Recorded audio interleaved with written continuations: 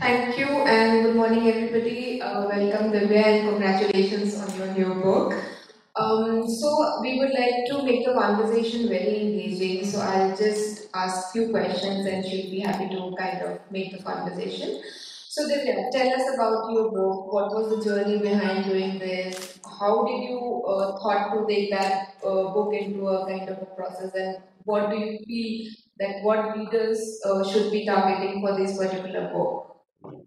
Thanks, Iti, and thanks for the introduction, Ahmed. I'm very happy to be here. It's very special. I've come from Delhi yesterday midnight because I think it's a wonderful opportunity to meet prospective readers in person. I've been doing a lot of sessions online, and yesterday I was at a festival in Delhi, the Bookaroo Festival, and it's really a very different experience. So I'm really glad you guys have stepped out.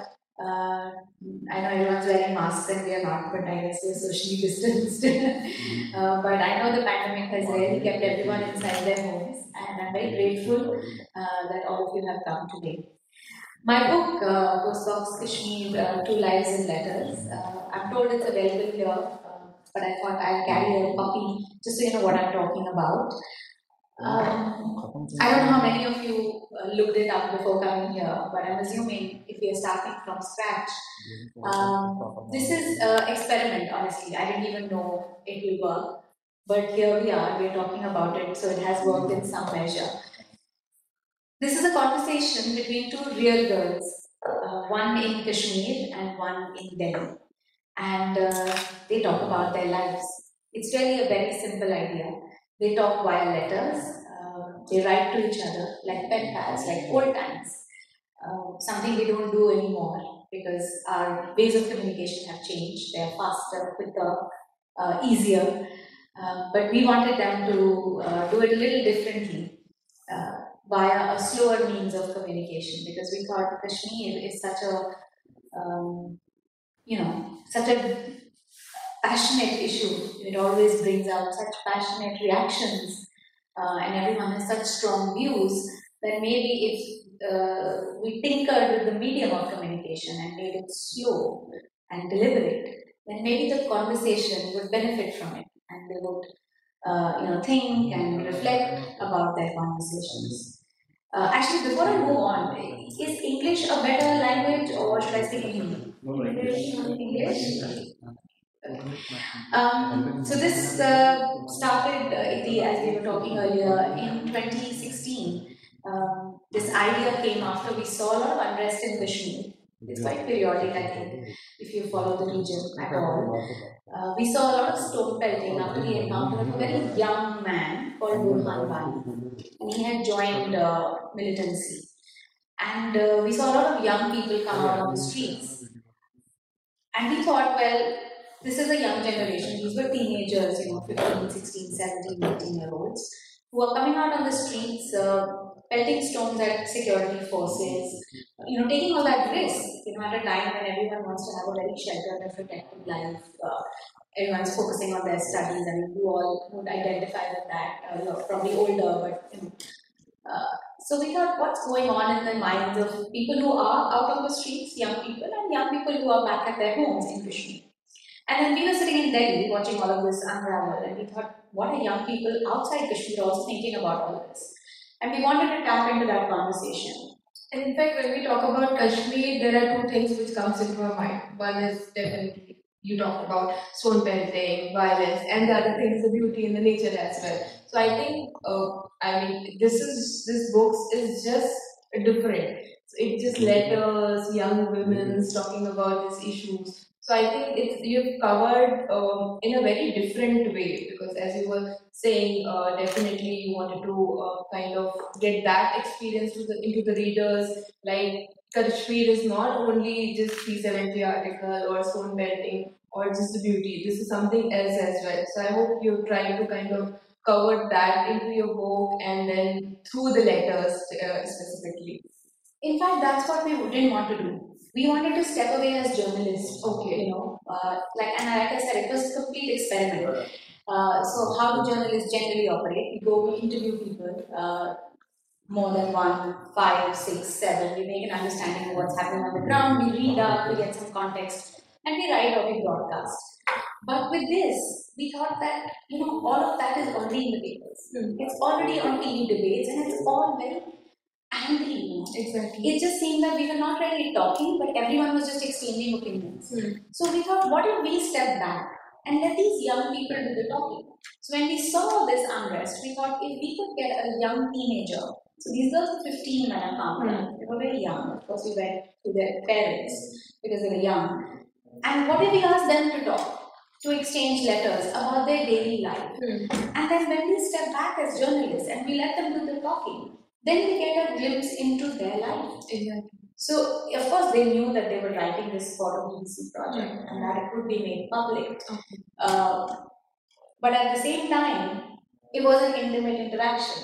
It was like, I call it a happy marriage between the two. Okay. So they were writing in a personal medium as a letter. I mean, just imagine, I don't know, have any of you ever written letters on paper and pen? Like on paper, very using a long pen? back.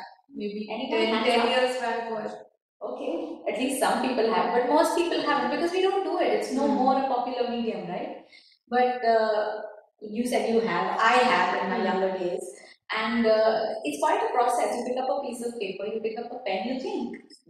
Because there's no backspace, there's no delete, you want it to be clean and nice and tidy, and you put a lot of care. And that's, so, it's an intimate experience that way. Plus, they knew they were doing it for BBC, so of course they were taking care. They weren't writing about, I don't know, boyfriends or whatever, very intimate stuff. But we didn't give them anything. We didn't tell them, talk about the beauty of Kashmir, or, the mountains, the hills, or whatever, or talk about Stone Valley. We just said that we believe that if you talked about just your lives, like any two people writing letters and getting to know each other only via letters, they didn't know each other. What was their reaction when you just approached them about this idea, and then were they comfortable, or they were just kind of, I would say scared, but what was their reaction in terms of, and then you also told them it's going to be in public and it will be published via research and then would make it into the book. So what was their... Actually, that whole process, and I write about it in the book. The book is quite transparent, it follows their journey and my journey with them. Because I have not been to Kashmir before this project, and you'll be surprised with that bit of information. A lot of people are. But I went to Kashmir while the project was on, and later, in fact, I just went there 2 weeks back to promote the book. So I was also coming to it with a blank slate, so to say. But that also meant that I did not have any contacts in Kashmir. I didn't have friends, I didn't have family, I didn't have people I'd interviewed many times, and you build a relationship over time. So it was very easy to find the pen pal in Delhi.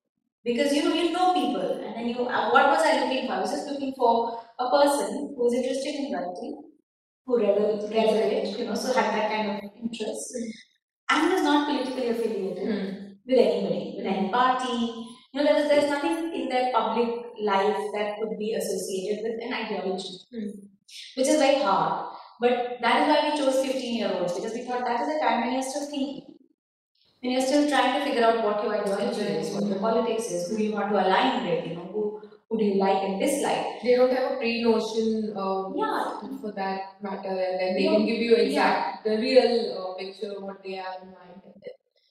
As much as they wanted to, at least. But I felt that they would be more free to kind of a free speech, you can say, in their thoughts. And yes, but it was harder in Kashmir. So one part was that I didn't know anybody, and the other part is that there is a distrust of media in Kashmir because they feel that what they want to say is not always accurately represented. Now, I work for the BBC, which prides itself in being very balanced and impartial in our coverage. And I think that did bring some level of trust when I was approaching different parents through other points of contact. But even then, there was hesitation. Because have any of you seen Dangal, the film? Yeah. So you remember the character played by Zaira Wasim? Now she's a Kashmiri, So the book became this blockbuster hit, and then she went back to Kashmir. And she went and met Mehbooba Mufti, who was the chief minister at that time. And she faced a lot of trolling. Now, a lot has happened in her life after that. We know that if you follow her. But at that moment, when I was trying to approach parents there, the Zahira Wasim incident was very fresh. So she had gone and met the chief minister, and she had been trolled because a lot of people said that why don't you go and meet stone pelters? Because remember, this is right after the summer of stone pelting. This is the reason we are doing this project. And they felt that she did not represent the Kashmiri, current Kashmiri sentiment, and she should have met the stone pelters instead of the government. So you see, it's very difficult in Kashmir to be, to be balanced or to be perceived as not political. So that is why parents were very anxious that if somebody who's become a star overnight with this film and is part of Bollywood and which is not controversial, and this was not even about Kashmir, her book was about women empowerment and so on and so forth. If her actions can be scrutinized with this very fine lens, and some people can be so angry with her, such a young girl, their child could also be exposed to all kinds of reaction because of what she writes. So there was all those sort of issues to navigate when I was approaching them, and I think the key thing that finally made them agree for the project was the fact that we said it's in your daughter's hands. She will write, and we will not alter anything she's writing, and we will publish it as it is. And the same commitment was given to the girl in Delhi. So I think that gave them confidence. I mean, of course, it was a risk we were taking. We didn't want BBC to become a platform for what she's writing, which may or may not be what we agree with. Not in terms of what we agree with that we want certain kind of information to come out of Kashmir, but it should be inflammatory in any way. It should not be, and it should not be something that again brings back a lot of bad reaction to her. So we kept one more safety net, and we said we publish the letters only once the exchange is complete. So we did an initial exchange so that they knew what the girl in Delhi was writing, they knew what the girl in Kashmir was writing, and they had a bit of time to think about what has been written before it was published. And then we published the letters all together. And was there any specific reason choosing the females specifically, in particular with respect to this research or a book? I mean, what is the story behind that? I'm glad you asked that because that is something very, very close to my heart. So it's something I've learned over the years. I feel that as journalists, as I don't know, in any communication profession, traditionally and historically, all writing has been done by men, right? I mean, I'm so glad that this hall is full of women. It is the most pleasant surprise for me. But most writing, as we know, women were not in public professions earlier on. So, like other professions, this profession has also been dominated by men. So, the writing was by men from their perspective. Interviews of men, and the writing is for a male reader. This has almost become like the default. And as more women came into the profession, like I've been like for almost 20 years now in journalism, we started thinking about what is this gender lens that we can bring. And it's not necessarily for a woman. I mean, it's an understanding that even a man can have. How do we look at the same issues from the lens of women, or from a gender lens? Just a lens which understands women's perspective. And then when I was doing this project, especially in areas of conflict, wars are fought by men. They are the soldiers. They are the people in the state. They are the heads of the army. So they are taking the call. They are participants of the conflict. And they are also the protesters in the conflict. So again, it's all about men. But is that the truth? Aren't women part of it as well? Aren't they part of it also as participants? We saw women come out and pelt stones in Kashmir. I mean, if we were to talk about actual physical participation. But aren't they also the mothers whose sons are being part of this conflict, or whose sons are fighting at the border, or mothers of the army men who are stationed in Kashmir to ensure peace there? So, as mothers, as daughters, as young people going to schools. So that is why I deliberately chose two young girls. And the conversation goes on for 3 years, so they actually are young women now. Both of them have crossed 18. And I think it made a difference. And they bring that lens in a very subtle way. but also in a more obvious way. They also talk about women participation, and in fact, the girl in Delhi eventually talks about the women who were part of the citizenship protests in Shaheen Bagh in Delhi. So they have all these different references which they pick up and bring. So I'm sure they would have received the book by now and they would have gone through the book. So how is their reaction now from 15 years to growing up and then teenage, and what was their reaction after coming out this book, and then did you also manage to speak to them once the book was out? Did you give them a copy? So what was their reaction post this letters? In fact, I would have not published the book without them reading it. I was very clear about it because a lot of people ask that, after all, it's their conversation. Why do you write the book? And as much as I withdrew myself from the project in terms of having them do the conversation as independently as possible. I saw the need of a journalist in the book. Exactly.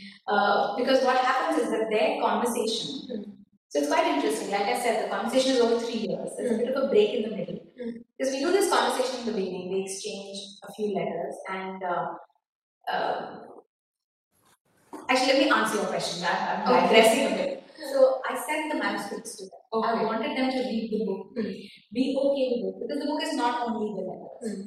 What I have done is I have written essays of contextualizing a lot of what they're talking about in the letters.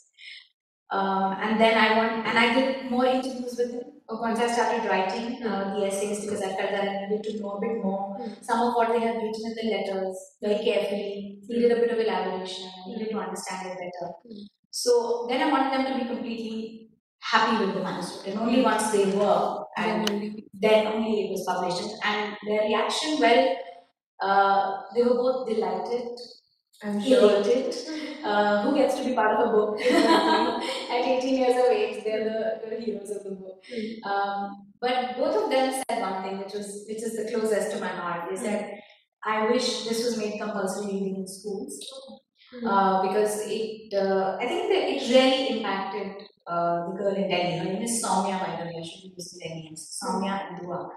And she writes in her last letter that I had a lot of fears about Kashmir.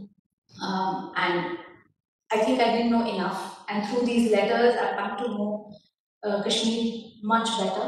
And some of my fears have been put to rest.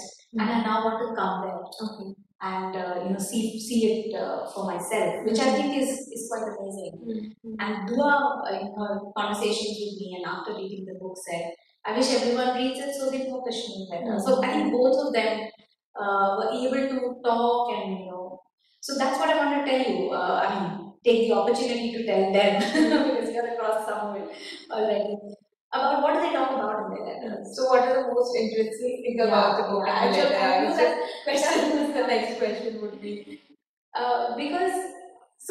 what do you think they would talk about? The first letters when they were exchanged were a bit of a disappointment because see, when you give somebody an absolutely open this thing, write what you want, then you're just sitting back and watching it happen. And they start by saying, Dua says, I live in paradise on earth. Surprise, surprise, I study in this school, I have a brother, and Soumya comes back with similar information because that's why you start a conversation. But in the very first letter, Soumya asks, I've heard so much about Kashmir, and I have always had a question, do only Muslims live in Kashmir? Now, I don't know, how many of you have been to Kashmir? Has anybody been to Kashmir? So you've been. Anyone else? Okay, great. But a lot of us haven't for various reasons, yeah. And we read a lot about Kashmir. It's not like, I don't know, give me a random name. It's not like Bhubaneswar, right? Or a Madras or a Indore or a Bhopal. But I'm just saying, like, it's always in the news. So we haven't been there. Do any of you know Kashmiris as friends? Well, so you do. But very few, right? Most of you don't. So we don't know them, but we've heard a lot about them, and we all have opinions about Kashmir because it's a subject very close to our heart. And it's a subject which everybody would like to know more about. Yeah, exactly. But to see that question from Soumya, such a basic question, really surprised me that a 15-year-old would not have this information about whether Muslims live in Kashmir or it's a mixed population or what is the proportion. And of course, it stems from the fact that Kashmir is being disputed between India and Pakistan, both laying claim to it, and it has been, Article 370. I mean, wars have been fought over Kashmir, and then of course Kashmiris keep protesting. So it made me think that when they talked, because they were talking about their lives. So Dua's life had all of these questions. So she started answering these questions. They started talking about stone pelting, for example.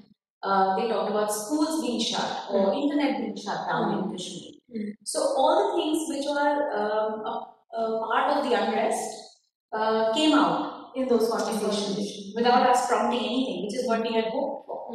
They even discussed about the calls for azadi that we hear, used to hear in protests in Kashmir. So when all of this interaction happened, it was still happening in letters, though they were discussing all these complex things.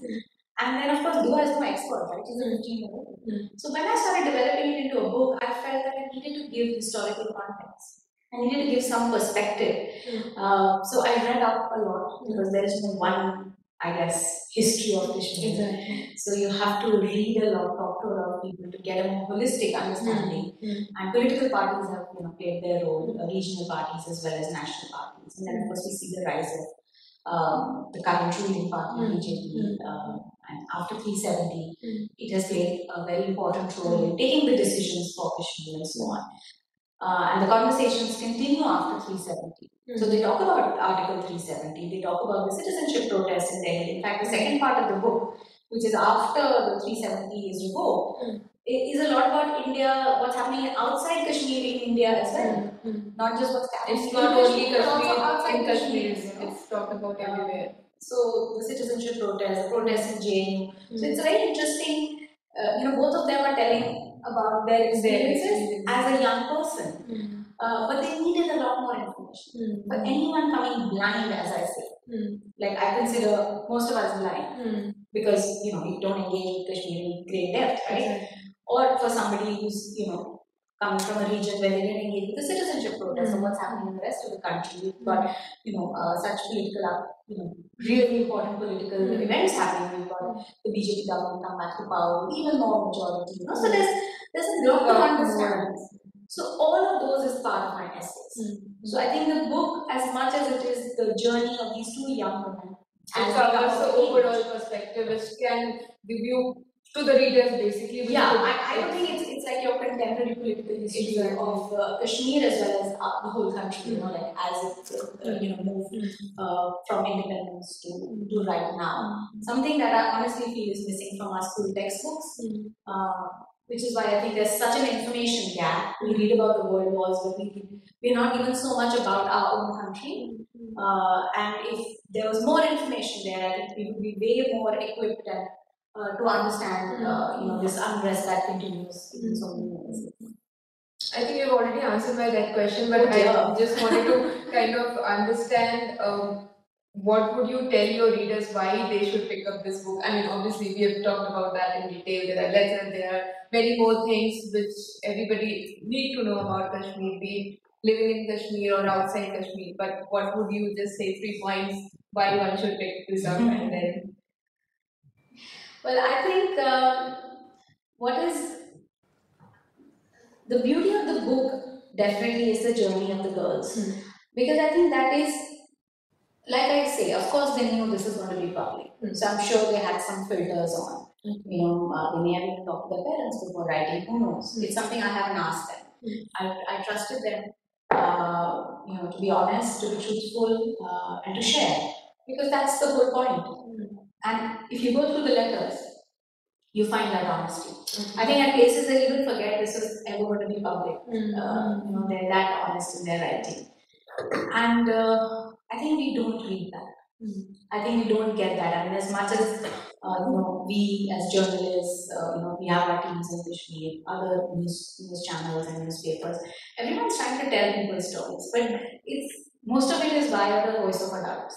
And in fact, you see the difference in their voice in the conversation that happens in 2019, 2020, because they've also grown up. 2 years on in their lives, and they're also making up their minds. And becoming more aware and their opinions are becoming forming up now. Exactly. But really, we don't hear from young people enough. I feel they're not part of our conversations. They're not part of our writing, our broadcast. It comes from a lot of hard work. So I think that is definitely a big reason. Secondly, I feel this is the time period that the book covers. Yeah. Both before 370 and after 370 is an interesting time period. It's a very important time period for the country because so this is say 2017 to 2020. I think it's the country has seen a change in leadership or firming up of the leadership of Mr. Modi and of BJP. And that has, of course, affected the relationship between the center and the state of now not state anymore, now the Union Territory. So I think politically it's a very significant period. And also for Kashmir it's a very significant period because, of course, their identity or what they feel that they derive their identity from, the Article 370 or the special status was removed. And I think it's quite interesting because you read about 370 and what people feel about it, and you read less because obviously people haven't been speaking much, there's been quite a bit of silence. But I think when you read the book, you will be surprised by what Dua says. I'm not going into that because I want you all to pick up the book. But I think our assumptions also about what a Kashmiri would say get challenged a bit. Or how they think about 370 get challenged a bit, which is very interesting, I think. Of course, Goa is not representative of the whole state valley. Just like Soumya is not of the whole country, right? We all have different opinions, we come from different experiences. But instead of speaking to a lot of women and a lot of people, we thought if we spoke to two people, the conversation would be deeper.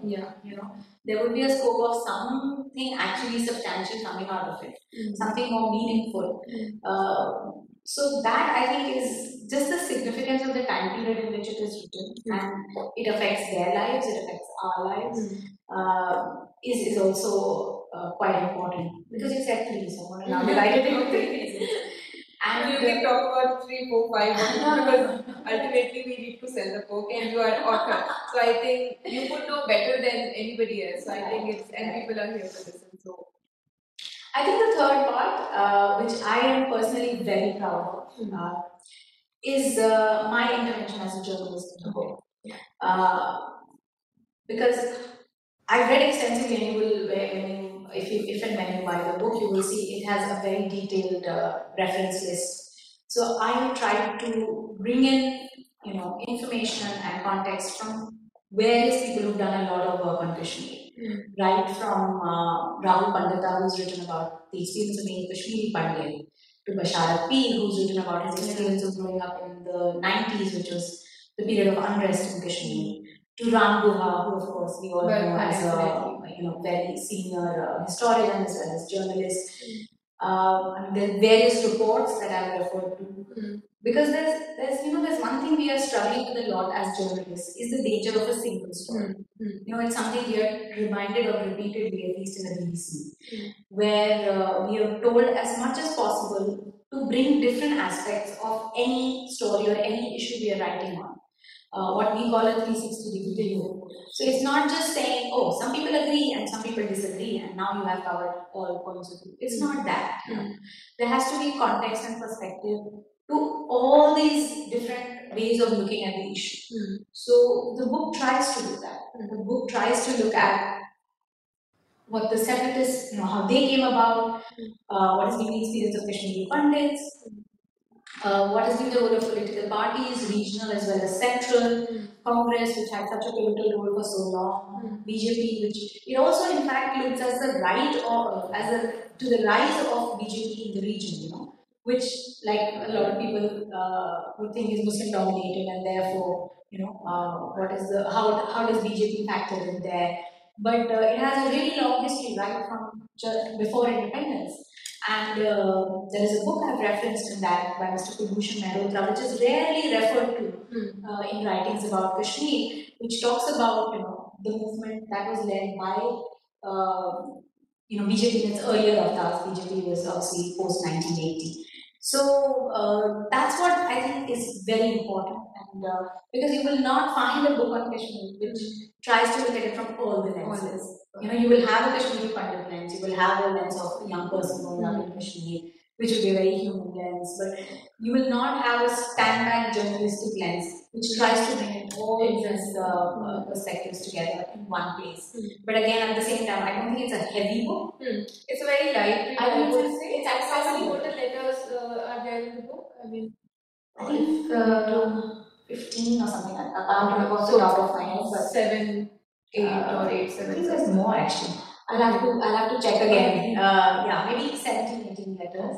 But the girls are very happy that, oh, you didn't bundle our letters in one corner. You actually put your essays in the middle. So even we could, like, can you believe it? The girl in Kashmir, Dua said, you know, there were things about Kashmir I didn't know that I got to know from your book. Exactly. So, because of course they're writing as young people, you know, they're not writing as experts or as journalists. So, which is why I feel the book has that raw quality of, you know, just ordinary young people like you, all of you. So I was just going to ask, who do you think would be the ideal reader for this book? So I think not only the school audience or maybe the readers, I think it covers the whole perspective. I think you would be a good reader for That's this what as I'm well. saying. It's just not Because only I have spoken to youngsters. older readers, and you know, people have come back with feedback like, you know, we feel that there were just smokes and mirrors, and we've understood so much more. And they've said that we didn't think that we could get so impacted by a book on something which is so contested, but it has opened our minds up because we feel that we're way more Covers informed. different aspects in a different way, so it just mostly covers the entire perspective.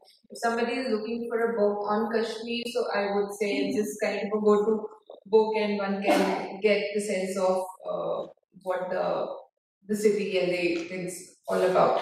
Did you also have to? I mean, because of the space constraint, did you also delete some of the letters? Deleted by deleted, I mean you had to kind of segregate, or it that was a promise. Like Okay. I said, that was always a promise. Of course, initially this was only going to be a BBC project, but then once it went out, I was approached by Penguin to write a book, and then but that promise. So whatever they wanted to share, they've managed and managed to cover all of it everything. is there. All of it is there. In fact, I was at a festival yesterday, and people were like, "Oh, what's happening now? What next? What's happening in their lives now? What happens next?"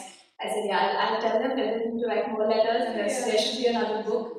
Because they're like, now they're adults, you know, now they're going to college, and they will have their own different perspective now. And also COVID happened, you know, so their lives got impacted in a different way, and came closer, I feel, to some extent because of a similar experience of being inside and so on. But yeah, I mean, we had to put a stop at some point. Yeah, obviously. But I was wondering if, you know, we should ask if there are any questions from the audience because we do have time. Yes, definitely. Or maybe if you want to read some of the letters. Yeah, we could do that. Or some interesting facts about it. I think that also would be interesting. I can read from the book, and I'm happy to answer any questions if there are any. So maybe we can also get a bit of a time, some warning to think about it. Such a quiet. What gave you the idea to write this? Because you never went to Kashmir, and I went a couple of times. I never thought that there is something interesting come out of it.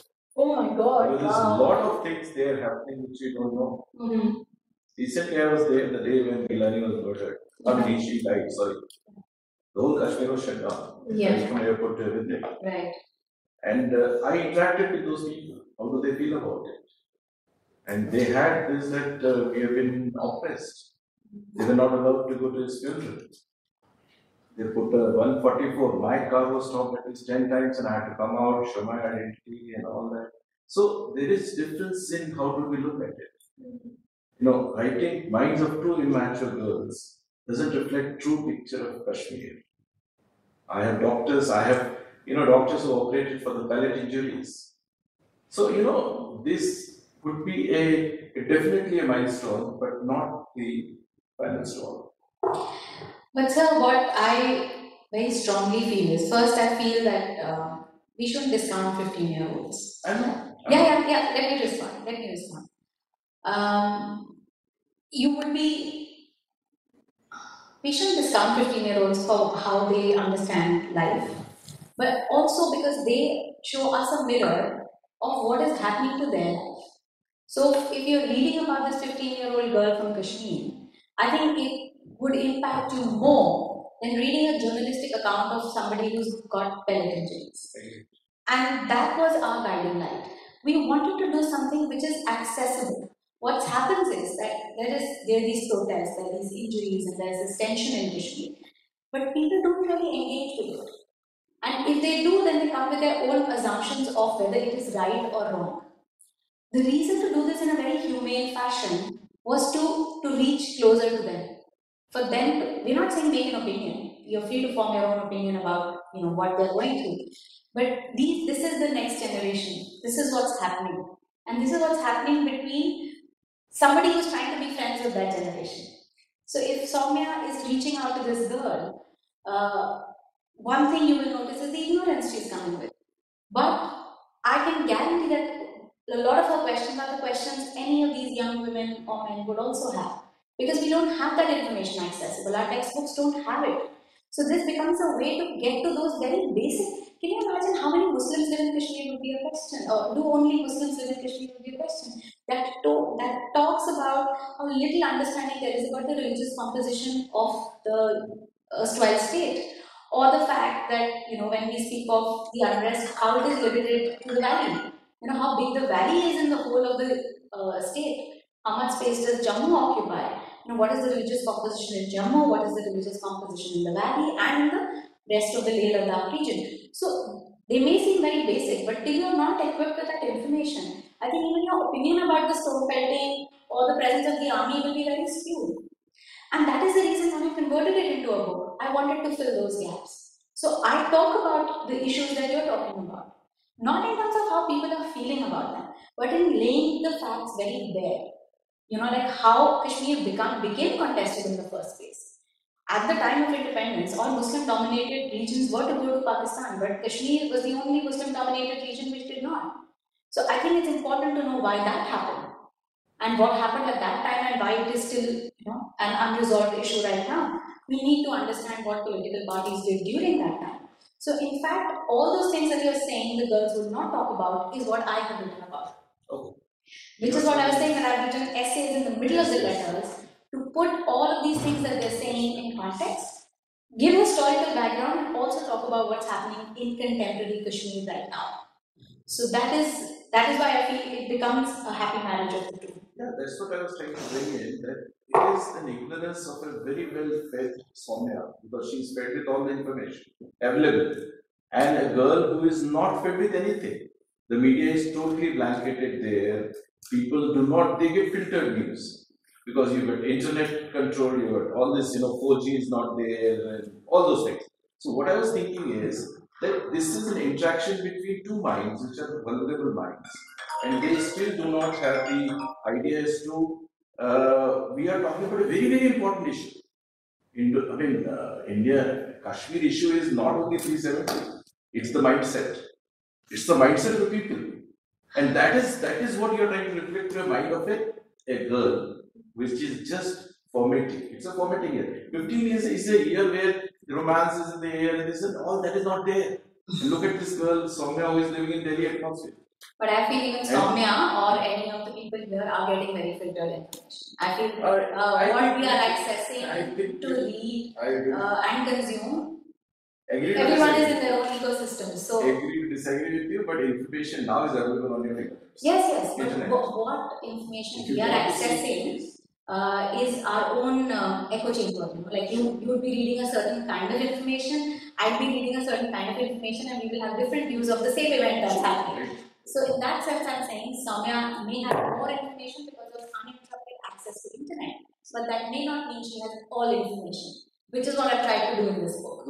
We try to bring in all the information at one place, so that one gets a more wholesome experience of reading about Kashmir and from what it looks like from outside. No, it's just good to actually get it engaging because obviously. The first hand experience. Anybody else? Do we have any questions from anyone? Yeah, please. How many books you have been published? This is my first book. I hope there are many more. But yeah, it takes a lot to write even one book. I think there's a lot of soul searching and a lot of talking to one's own self because we do a lot of other writing. I, of course, have been writing for so long, long length articles and so on. But there's just something about the printed word. It just, I think, takes more out of you. So now this has just come out, and depending on how much you like it, there'll be others. Thank you. There was another hand. Yeah, please come. Ma'am, I want to know that when you were compiling all those letters into the book, so what was in your head that these kind of discussions should go into the book, and what kind of discussions or topics would be neglected? See, I was not dictating what they were writing. Yeah. So I was putting faith in them to discuss things that they felt were most important.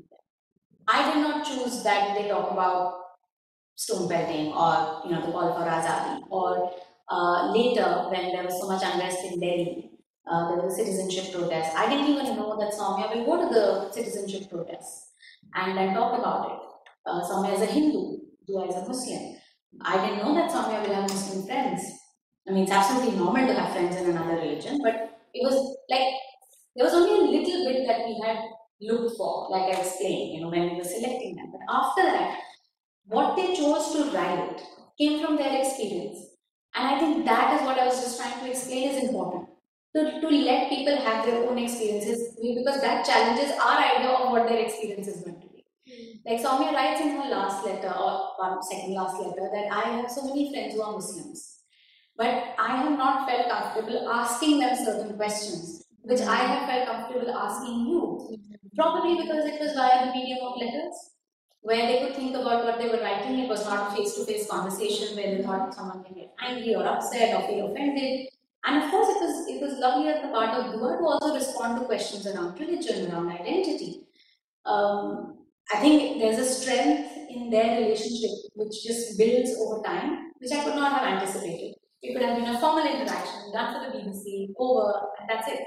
But they've become friends, and they're very engaged in each other's lives. In fact, there is a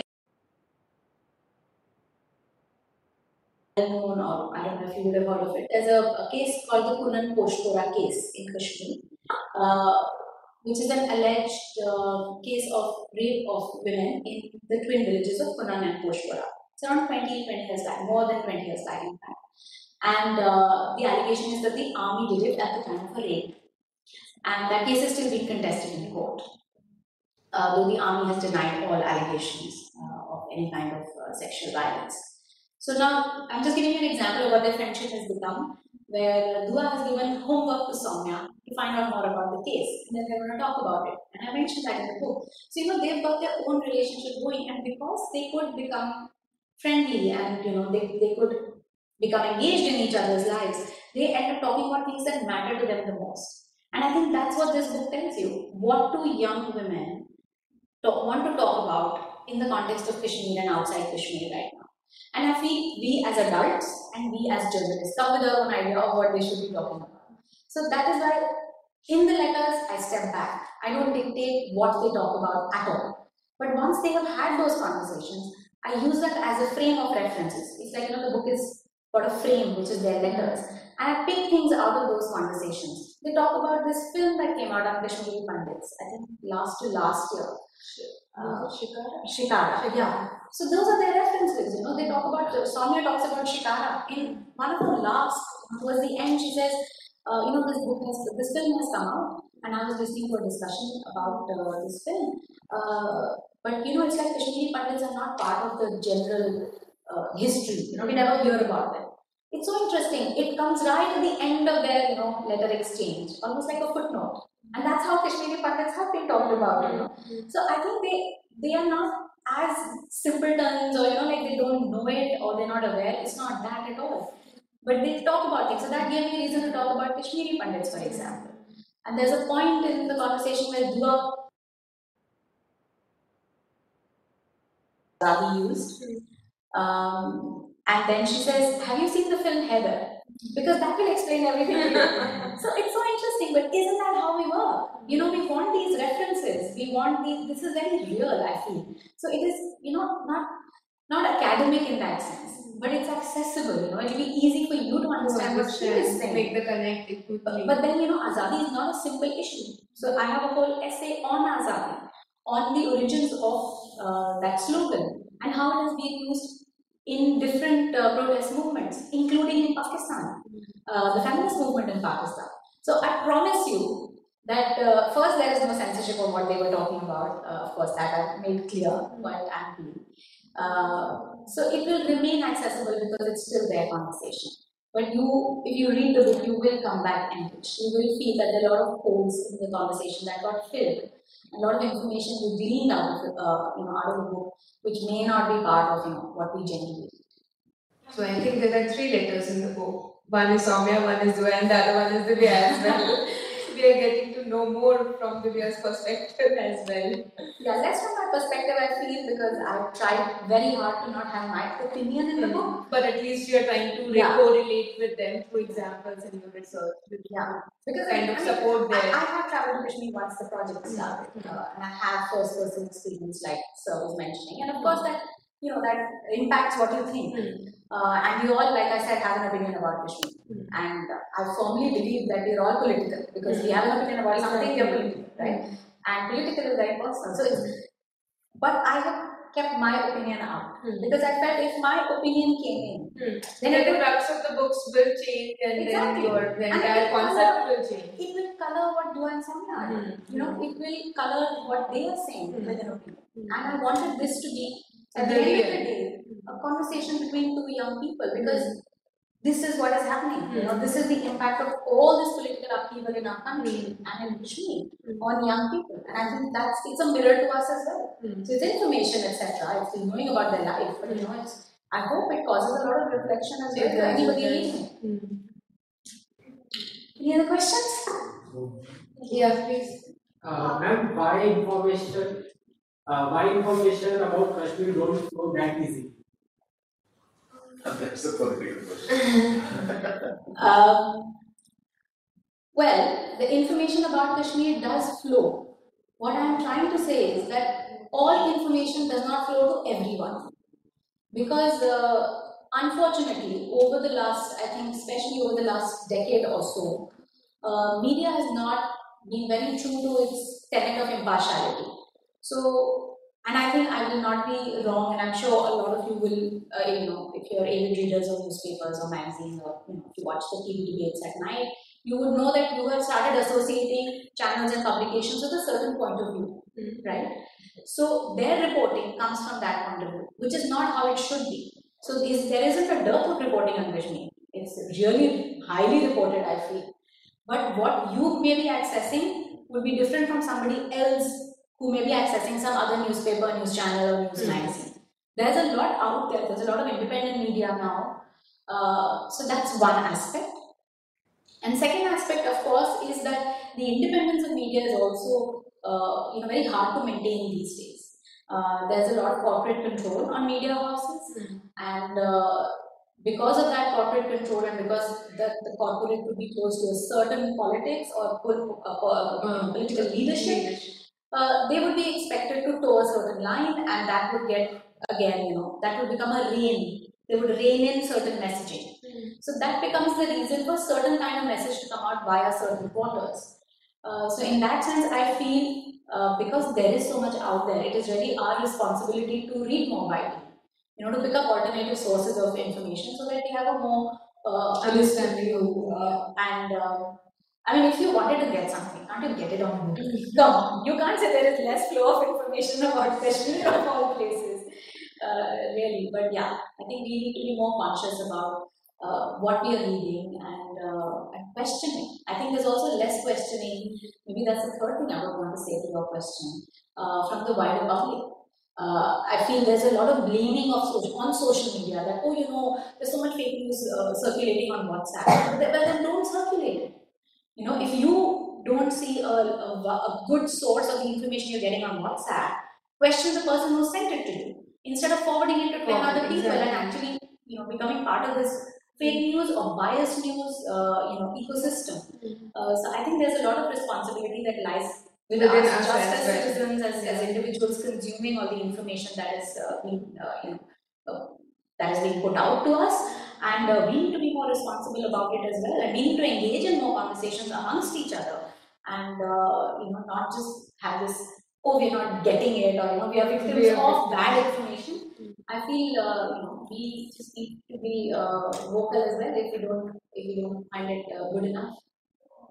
I think how is your life without the writing?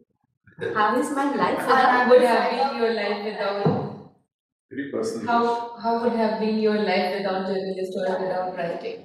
Oh, If you would not have been into the journalism, what other? How is your other side of without writing? So what do you do in your Oh free area apart from journalism and writing? Interest areas? What do I do? Traveling? I read. I travel a lot for work actually, which I think is the best part about journalism, to be honest. It's a very, a lot of professions, or probably all professions, have their own demands and are difficult in their own ways and challenging. But one part of journalism which we get to know a lot because our families experience it a lot is our odd hours. Not being available on public holidays, 2nd October, 26th January, they're all working days. All festivals are working days for us. We travel to danger. Earthquakes happen, people are evacuated. We go towards, the evacuations and report on them.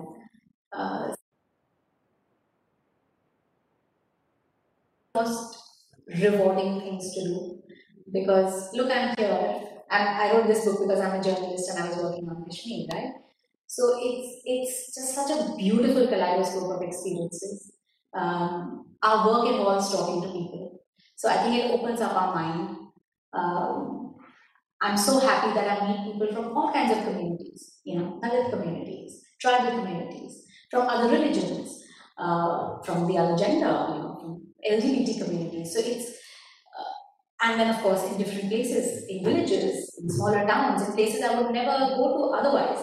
So I feel it's a really, really enriching, challenging life to lead. It opens up your mind. Hopefully, it makes us better people because we become more empathetic to other people's experiences and challenges. Which is actually not the answer she was looking for. But I think I can see Amay saying that the time is up.